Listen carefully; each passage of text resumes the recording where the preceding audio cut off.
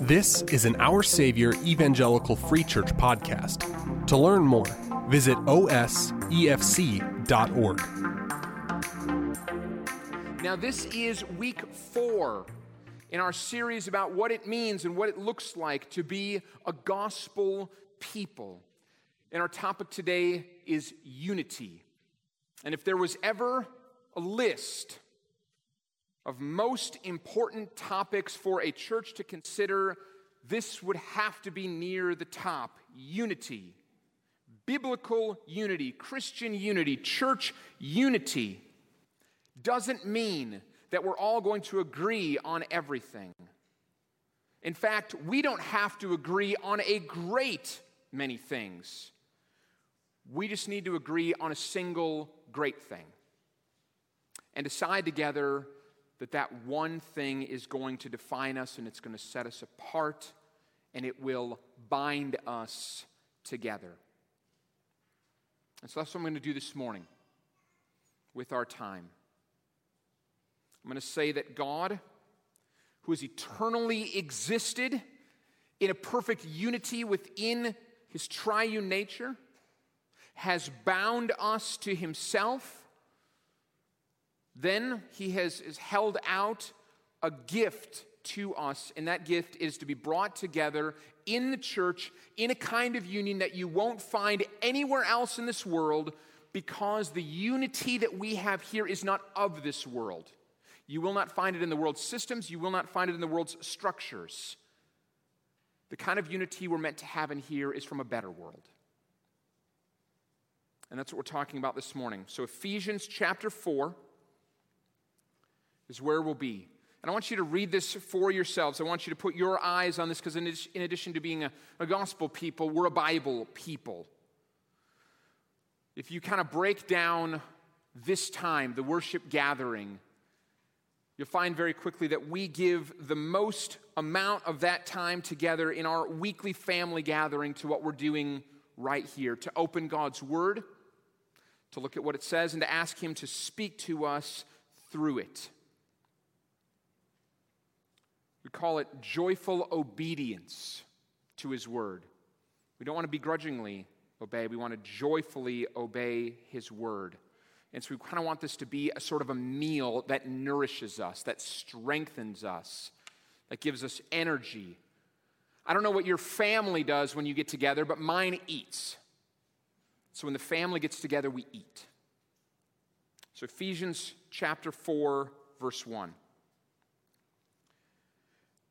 I, therefore, a prisoner for the Lord, urge you to walk in a manner worthy of the calling to which you have been called, with all humility and gentleness, with patience, bearing with one another in love, eager to maintain the unity of the Spirit in the bond of peace.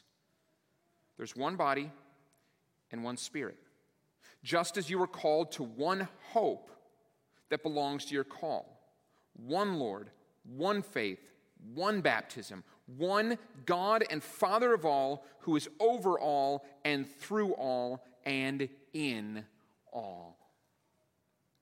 We'll stop there. So we're going to move through these words in a very simple way this morning. First, there's one God. Verse 4, there's one Spirit. Verse 5, there's one Lord. So there's one God. Second, there's one way to be saved. Again, in verse 4, there's one hope, and verse 5 says there's one faith. So there's one way to be saved. And third, because there's one God, and He has made one way to be saved, there is one saved people. Again, in verse 4, there's one body. In verse 5, it says there's one baptism. Baptism is the symbol of our entrance into the body. And that's how we see our unity here. Just three simple ones. One God, one salvation, one body of saved. So first, though, before we get into those ones, look at how the Apostle Paul begins this, and we ask the question, what will unity require? So Paul, the apostle called by Christ, writes this letter in 62 AD.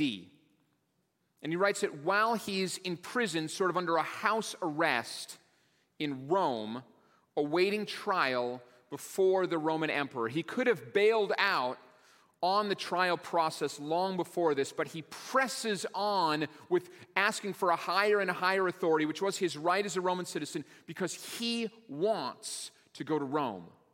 And he recognizes this is the only way he's going to be delivered there. And he wants to go before the Roman emperor because he wants to preach the gospel to the very heart of Roman power. So he's awaiting trial, and he writes this letter. It's at least the third time that we know about that he's been in jail because of his faith in Christ. And so what Paul does often, actually, is he appeals to his imprisonments as a sort of badge of authenticity of how he can write as one with Christian authority. And so he kind of says, I can speak as one with authority here. First, he'll often say, because Jesus called me personally to do this. But second, you can know that I'm genuine. Look at the lengths that I'm willing to go to for this. I'm willing to endure beatings. I'm willing to endure imprisonments. I'm willing to endure all that this has brought, all the pain and discomfort that this has brought to me for the sake of Christ. So you can know that what I say is of genuine concern for you. The world is filled today. They make the news all the time. You can see the people who've gotten rich off the preaching of the gospel, that have abused others in the name of the preaching of the gospel. Paul didn't get wealthy from preaching. He was poor. He didn't live lavishly because of his gospel preaching. It's actually the opposite of him, and he says, that's what gives me this credibility to say the things that I can say, because you cannot accuse the Apostle Paul of hypocrisy. He believed what he believed, and he did what he taught all the way to the end. And so he begins, walk worthy of the calling to which you've been called, to the calling that you have received. So what calling? Walk worthy of the calling to which you've been called. What calling? There's two parts. First, Christians are called out of something old.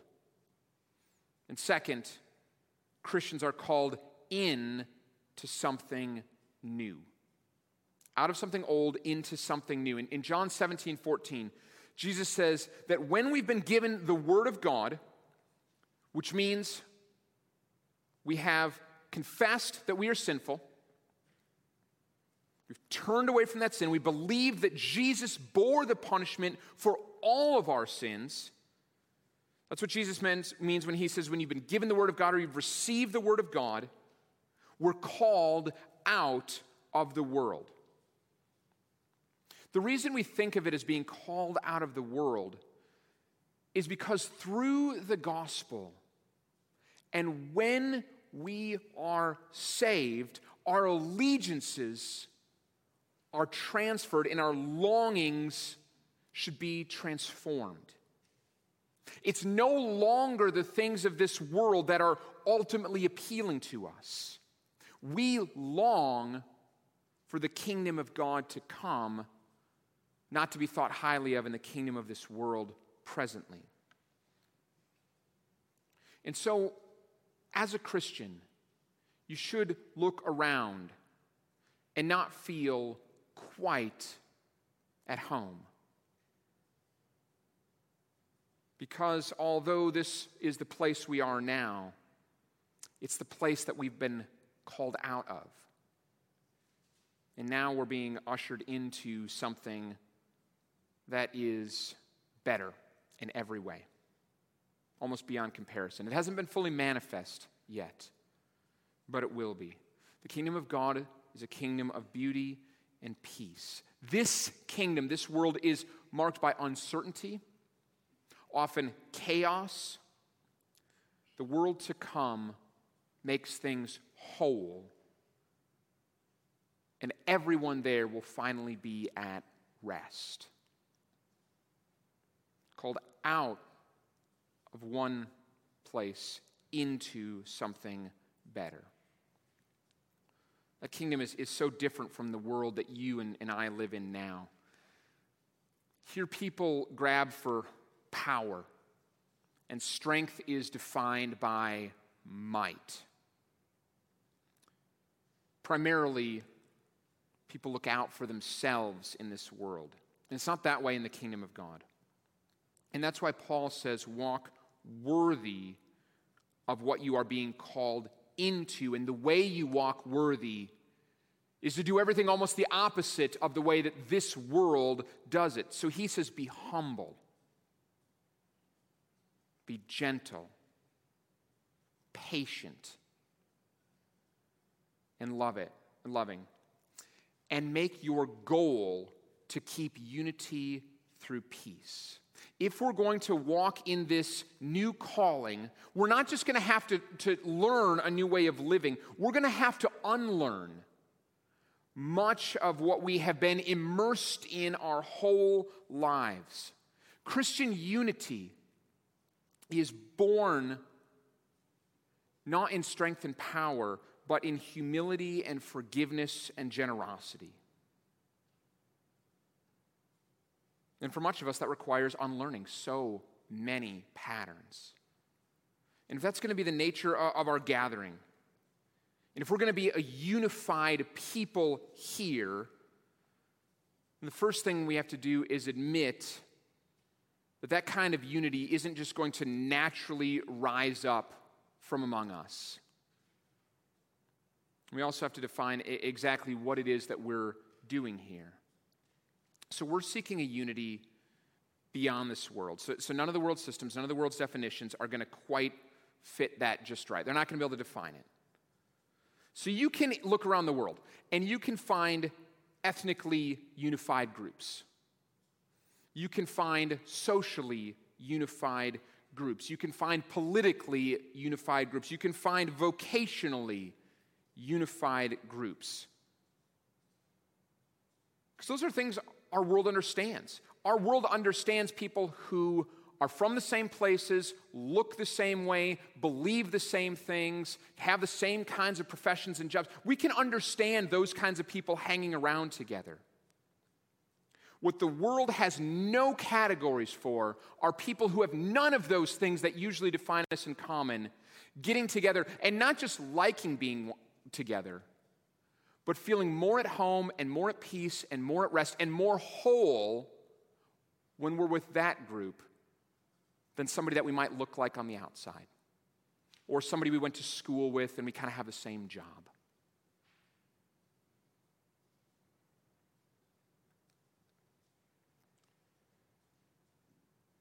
All those other things, they're too low. It's too low to just say, I just want to settle for people who are just a lot like me. Imagine just for a second, just kind of picture this.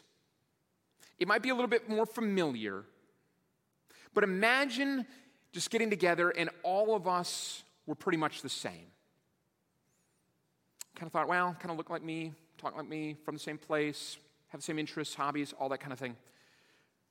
It might be pleasant for a short time, but don't you think it wouldn't take us too long to look around and go, you know, it seems the good Lord has populated this planet with people vastly different from us. And if we really want to be his people, might we be selling ourselves and settling way short of the creativity and the glory and the beauty of God if we're just all like each other here and we're not like any of the other billions of people that he has put in this world?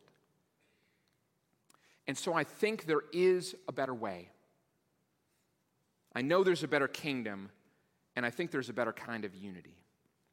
So let's now look at where true unity originates, and then I want to work toward an expression of that unity here, and I want to tell you a story. So Paul says, be eager to maintain the unity of the Spirit, and then he gives us the reason that's possible. So your Bible probably capitalizes the word Spirit. That's not only because it's a specific Spirit, like a proper name, it's referring to the Holy Spirit. From the very first words of the Bible, there is revealed one true God. And he sets himself out as a perfect union. Very first pages of Scripture, there is a God who is Father, Son, and Spirit. We call this the Godhead. The pages of Scripture reveal that each member of the Godhead is fully God. Each has eternally existed, and together the Godhead has had unending, uninterrupted, eternal fellowship. We would use words familiar to us like fulfilled and joyful, even happy. God has within himself, the Father, Son, and Holy Spirit, been eternally happy.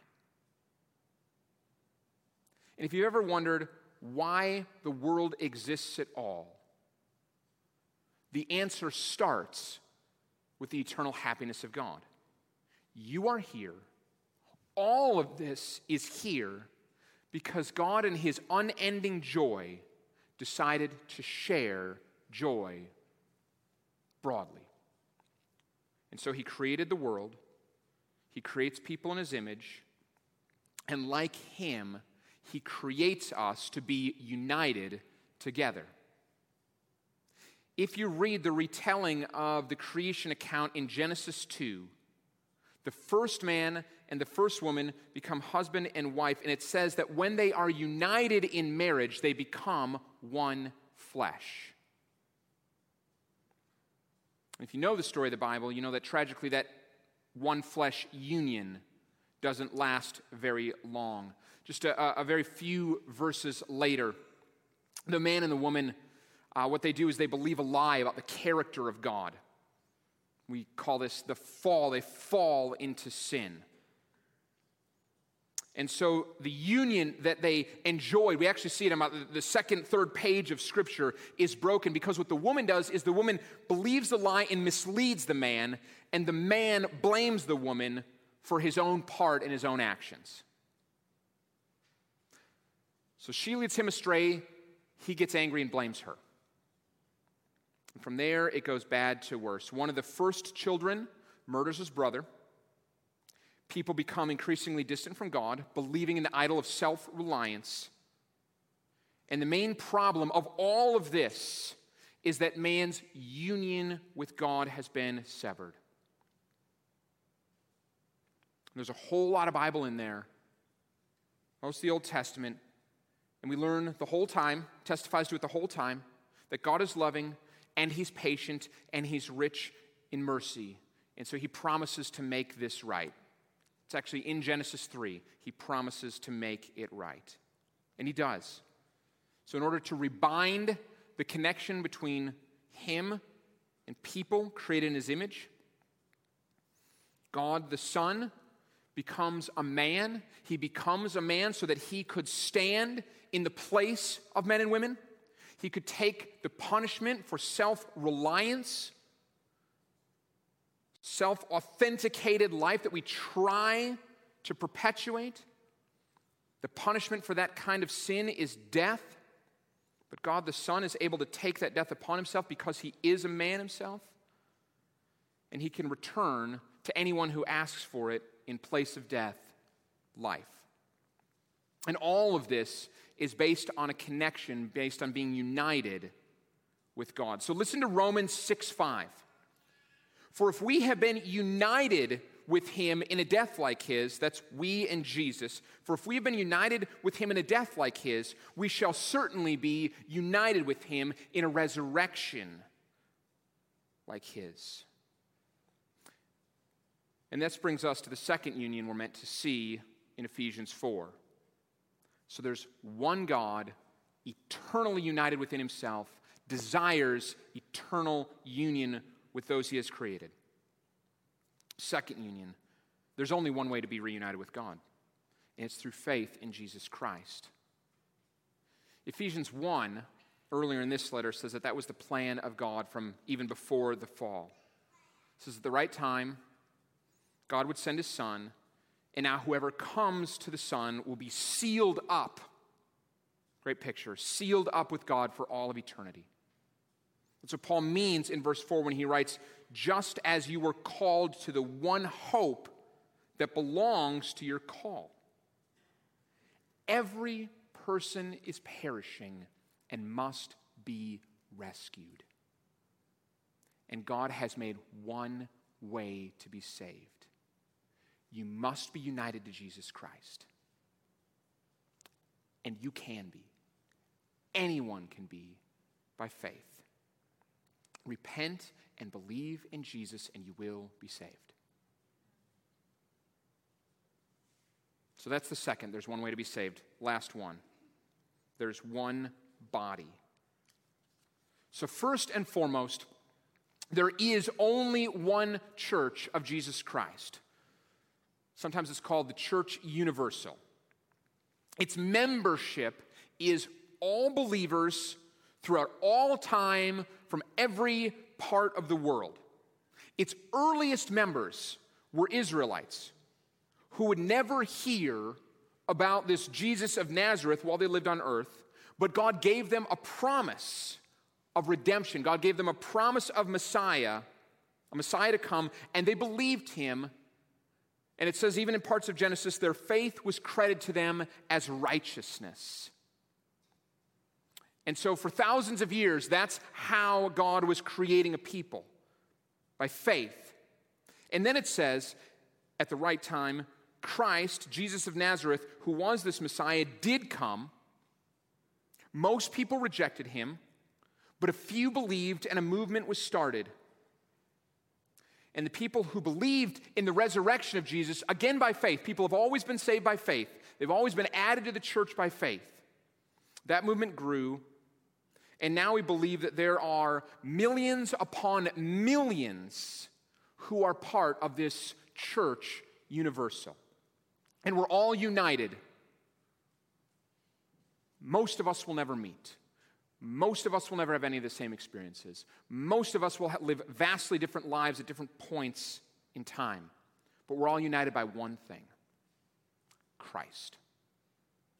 He's our Lord. He's our head.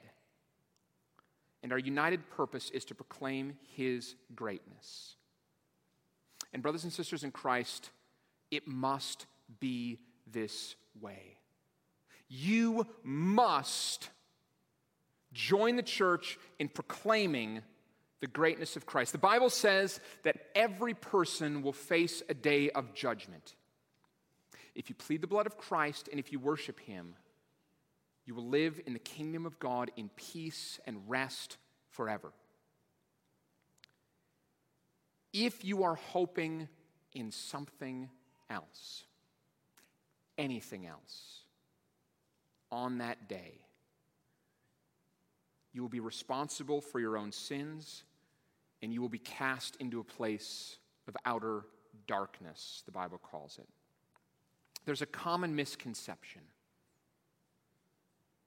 that there are two kingdoms, and they somehow vie against each other. One is the kingdom of God, one is the kingdom of darkness. This common misconception goes that they're both being led by two powerful rulers. That's not actually true. God's kingdom is led by a mighty, powerful, gracious Christ. And here's the thing about the kingdom of God: all of its subjects, all the subjects of the kingdom of God joyfully agree that Jesus is king.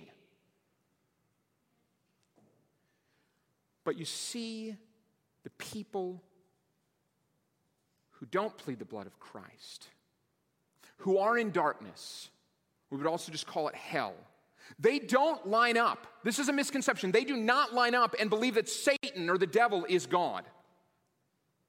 Almost every single one of them are there because they believe that they're God.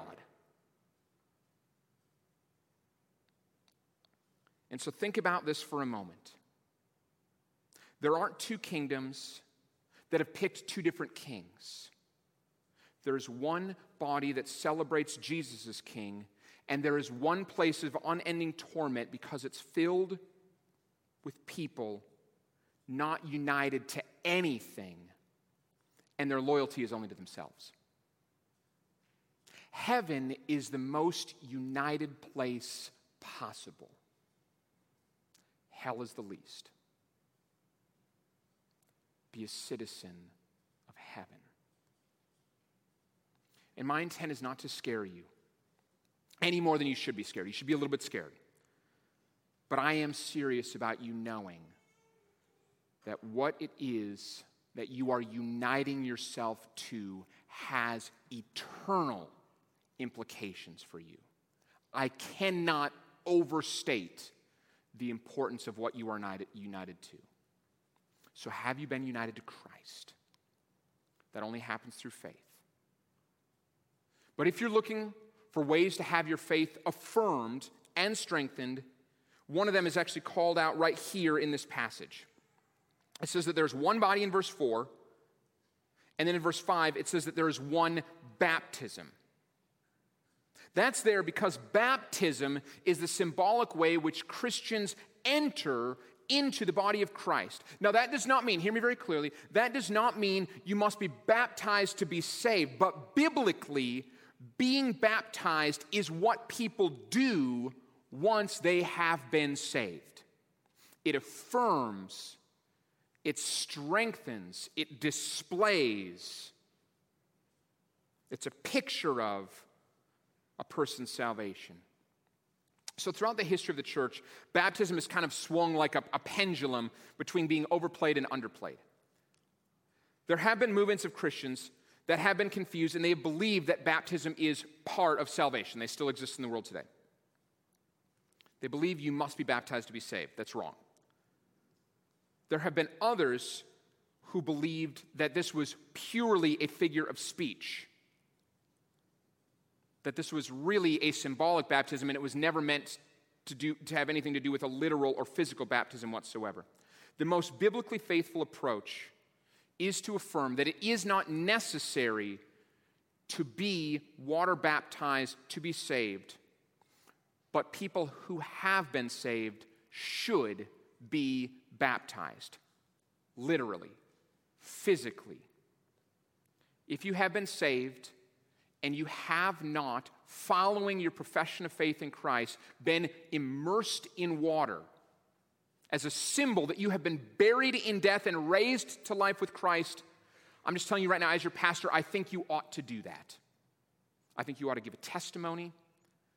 I think you ought to take that step of faith and obedience, and I think you ought to encourage the brothers and sisters in Christ by doing that. Baptism is a symbol of our union with Christ. We should love to display our union with Christ. So now if you're really tracking along with this, we've been here for, 20 minutes or so. If you're really tracking along with this, you might say, this is a sermon series about culture and life, meaning in the local church, and everything that I've said up until this point about unity hasn't even mentioned the local church one time. If you are the astute listener, you will have noticed that. Very, very astute listening. I applaud you. I will in just a minute, I promise. But I feel like we've had to kind of prepare ourselves for that, and that's why I've done all of this. I wanted to show you that whatever unity we hope to have here, it's not rooted in this place. It's not even going to be rooted in our relationships with one another. Those things are good. Those things are right. It's good that we would be related to one another. It's good that we would come to this place together. But our unity here begins first with God, who is eternally united among himself. And he's made a way for us to be reunited with him after the fall. And then now he bestows the gift of that kind of unity based on those things within his body. So any real unity has to start with him. And then we see that out of the universal body of believers, he calls us to join together in local churches. And here too, in this local body, Paul says, be eager to maintain the unity of the Spirit and the bond of peace. So how do we do that? How do we maintain unity here? Well, first, by remembering who God is. Triune, whole, perfect. Next, by admitting who we are. People who have distanced ourselves from God. And lastly, by embracing God's gift of grace, by uniting with Jesus in faith and joining a body of believers. it is biblical that you would align yourself with a local body of believers. There is no such thing as an itinerant Christian who just goes here a little bit and goes there a little bit. You should be aligned, known among, and regular with a local church. It says, be eager to maintain the unity of the Spirit. So I think, here's some math. I think if we can remember these things, when we're talking about, well, how do we maintain unity in the local church? If we can just remember these things, about 90% of what will threaten to divide us just doesn't stand a chance. If we can just come in here and go, God is great and unified. God has saved and reunited us to Him through Jesus Christ. How bad could it possibly be? Let's just get together and let's praise Him and let's love each other. I think 90% of the time that's just going to work out just fine if we come in here and believing and following the example of Jesus Christ, our Lord and Savior. He gave up His own rights and privileges, even His own life. And if we can just remember that, like 90% of the time, we're going to be just fine. So what do we do with the other 10? What do we do with the other 10 being eager to maintain the unity of the Spirit in the bond of peace? We know what the unity of the Spirit is, the inseparable unity of God. And now we're after the unity that the cross of Christ brings to believers, which is to say that we want to be united in such a way that even the worst things the world has to offer can't stand against us, because the worst thing the world can bring was death, and it brought it to Christ, and He beat it on the cross. And so if that's the foundation of our unity, we're not after a kind of unity here that says, well, we like each other enough to kind of hang around a little bit, but if things get tough, we're going to bail. We're not after, I really don't like her, but of course I'm not going to say that. I'm just going to never talk to her. In fact, if I see her coming, I'm just going to head in the other direction. We're certainly not after in the local church, I don't like that guy. I would never say it, but I'll tell everybody else when he's not there. What we must be as a church is a powerful coming together. And I say powerful because there is something that's going to be so countercultural about a group that has no earthly business being together, yet chooses to not just come together, but become a family together, to love one another, to serve one another, and to bless one another. So we often refer to our church as a family. That's not just a clever word. It's what it's supposed to be. You don't get a new family because you're different from the one you already have. Lots of families are different. I can't tell you how many times I've been with my family and I'm sitting there and I'm listening, I'm going, I can't even believe that I share blood with these people. We have nothing in common. This is crazy town right now. So you might disagree with family. You might feel like you have very little in common with family. But think about family. When you disagree with family, when you feel like you don't have anything in common with family, when you wonder who these people are, even in those moments, even when you're sitting there at dinner, you don't go, all right. You don't stand up, walk out the door, walk across the street to your neighbor's house, go, hey, did you guys vote for who I voted for? Good. I'm sitting down. This is my new family. Please pass the green beans. You don't do that. When you're family, you stay together even when you find out that you are different. Even when you experience divisions, you stay together. So I can talk about staying together for a long time, but I just want to close this off with a real-world example because this has been more present in my mind past few months than at any other point in my life that I can remember. So this is a biblical example, or an example, I think, of what biblical unity looks like in the church. So the last year and a half have been a really hard time to be a pastor, elder in a church. It's been, a past year and a half has been hard for everybody, don't get me wrong. But leading a church has been a constant struggle for about 18 months now. I've been doing this for 16 years. I know guys who've been doing it for 40 plus years. And every single one of them agrees, every time we've ever talked about it, that they don't remember a time where there's ever been this much division or polarization in their churches like there has been over the past couple of years. Churches are getting ripped apart. And the reason is because people have been more eager to be right, to be aligned, and to get their way than they have been eager to maintain the unity of spirit and the bond of peace. That's just the truth. They care more about what they want than maintaining the spirit and the bond of peace. But here's the flip side. When it's been worked out, when people can trust the Lord, look at each other in this way, God is able to work powerfully in that. So here's how this has worked itself out in my life. I'll just tell you right now, moment of vulnerability, kind of pulling a curtain back, so to speak.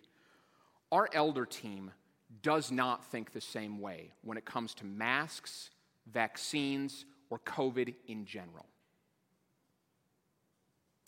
We have spent more time in meetings on this stuff than any of us would want to do in a dozen lifetimes in the last year or so.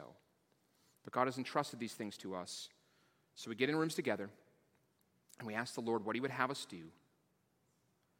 And this could absolutely go another way. Because we've had discussions where everyone is passionate about what they want, what they believe, how they think the Lord would lead us. And sometimes, church, it's just very different. We think very differently about these things. It could tear us apart. But it hasn't. It hasn't. In fact, I am going to stand right here, right now, and tell you we are better for this. And here's why. In the midst of some significant disagreement, we have all been able to ask, am I eager to maintain the unity of the Spirit? Or in my flesh, do I want to get my way? We've been presented with a very real opportunity to do that. Let me just tell you how it's worked out for us as elders. Because we've had to do these things really routinely together. Here's what we do. We pray, we read the Word of God, we humble ourselves, and we have often expressed our love for each other. And I'm not exaggerating when I say we've had discussions, they've just gotten intense. We've had points, we really have, where guys have kind of had to say, hey, I'm sorry, I felt like I crossed a line there. And hear me on that. Hear me on this. That's not like totally ideal, but it happens. We're just people. And what's categorically wrong when that happens is when people are too proud to admit it. I will take a man who does some things wrong, but quickly repents, over a man who does a little bit less wrong, but refuses to repent every day of the week. So as elders, we talk, we read Scripture, we pray, and we tell each other often that we love each other. And I'm not embarrassed to tell you that. This is a group of men, we get together, and I don't mean we sort of kind of feel it, and I don't mean we kind of hint around it. I mean we get done with meetings, and the last thing we say in the meeting is, listen, I feel strongly about this, but I want you guys to know I love you, I love this church, and I love Christ way more than I love myself. So I'm advocating for this. There's nothing wrong with advocating for a position. But we walk out of this room, and guys believe and they know that what the group decides, we're all going to support, and no matter what, we're not going anywhere. We're brothers, we're friends, we're a team, and it's going to stay that way. It's been hard at times, but we're better for it. There's really nothing sweeter, there really isn't, than going through intensity with somebody, having some disagreement, but literally and physically out loud saying, I love you, and I love you more than this. And folks, this is just my heart being poured out. It's been hard. Not because the circumstances have been hard. The elders have disagreed, but it's been good. It's been good on this stuff because we get a chance to say, I'm so eager to do this that I will lay myself down over this. I'll advocate, I'll passionately describe, but I will be eager to maintain the unity of spirit and the bond of peace. So what does it look like for us to do this? Same thing. If you want to do, our elders are not perfect men, but their names are Mike Wilczek, Dave Mao, Dave Cantwell, Tim Sheik, and myself. Go to the four first because they're more godly than I am. Those are godly men who are eager to maintain the unity of the Spirit and the bond of peace in this church, more than they love themselves, more than they want to be right. If you want to know how to do this, look at them. Again, not because they're perfect, but follow them as they follow Christ. And then look at these verses, just a few things. Look at the verse right in front of you. Verse 3, you won't do this with pride. You won't do it with anger. You will maintain the unity of the Spirit through the bond of peace, through humility, gentleness, patience, and bearing with one another in love. And so, how do we humble ourselves? I'm going to bang out some stuff real quick. 3 ways. Number 1, submit yourself to the Word of God. If the Bible says it, it's right. If you think contrary to it, you're wrong. Next. 2, you genuinely believe you have much to learn from others. You genuinely believe you have much to learn from others. 3, you're willing to let go of what you want for the sake of others, even if it means you don't like it. Same thing for gentleness. Listen, back to our elder meetings. Guys share their minds and their hearts. But truthfully, even in the most contentious of meetings that we probably ever had, no one gets personal. No one gets cutting. Nobody bites. Nobody devours one another. Nobody belittles one another. We're careful with the words we choose. It's not wrong to disagree on things. There's lots to disagree on. But there's ways to disagree in gentleness, and there's ways to be a jerk. Ephesians 4:3, don't be a jerk.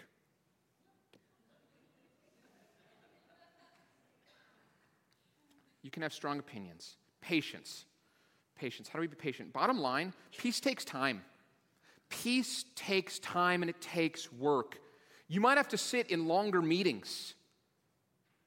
Our elder meetings have been longer than any of us have wanted to be because it takes time to come out of there and go, man, love you guys. We're going to do this. We're going to please the Spirit. We're going to follow the Spirit. Peace takes time. Longer meetings, more cups of coffee with people than you might want to drink. But it's time well spent. Finally, last thing, bearing with one another in love. 1 Peter 4:8 says, above all, keep loving one another earnestly, since love covers a multitude of sins. If we believe we're here for us first, if you believe you're here for yourself first, then this place will become exactly what we fear it will be. It will become something, I think maybe like a car sales lot, like a car dealership, where you are just bombarded by people who care only enough about you to want to sell you something, and if you're not going to buy something from them, have absolutely no interest in you. If you just think, I'm here for me first, this place is just going to be a retail store. But if you can look to love one another, then it becomes a shelter where people can come in out of the storm, be fed, feel safe, and find a place of rest. That's what unity can do. It can make a group of people that doesn't feel pressure, but feels like peace and security and rest and family and home. That's what David had in mind when he wrote Psalm 133:1. Behold how good and pleasant it is when brothers dwell in unity. Let's pray.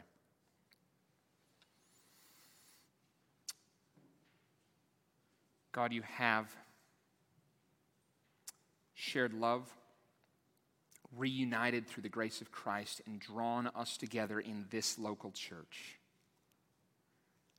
May we be eager. May we lay it down to maintain unity, the unity of the Spirit in the bond of peace. That would be very, very good and pleasant. Amen. Our Savior is a congregation located in Wheeling, Illinois. Our vision can be summed up in 4 words: building community, bringing Christ. To learn more about this vision and our hope for our neighborhood, visit us online at osefc.org.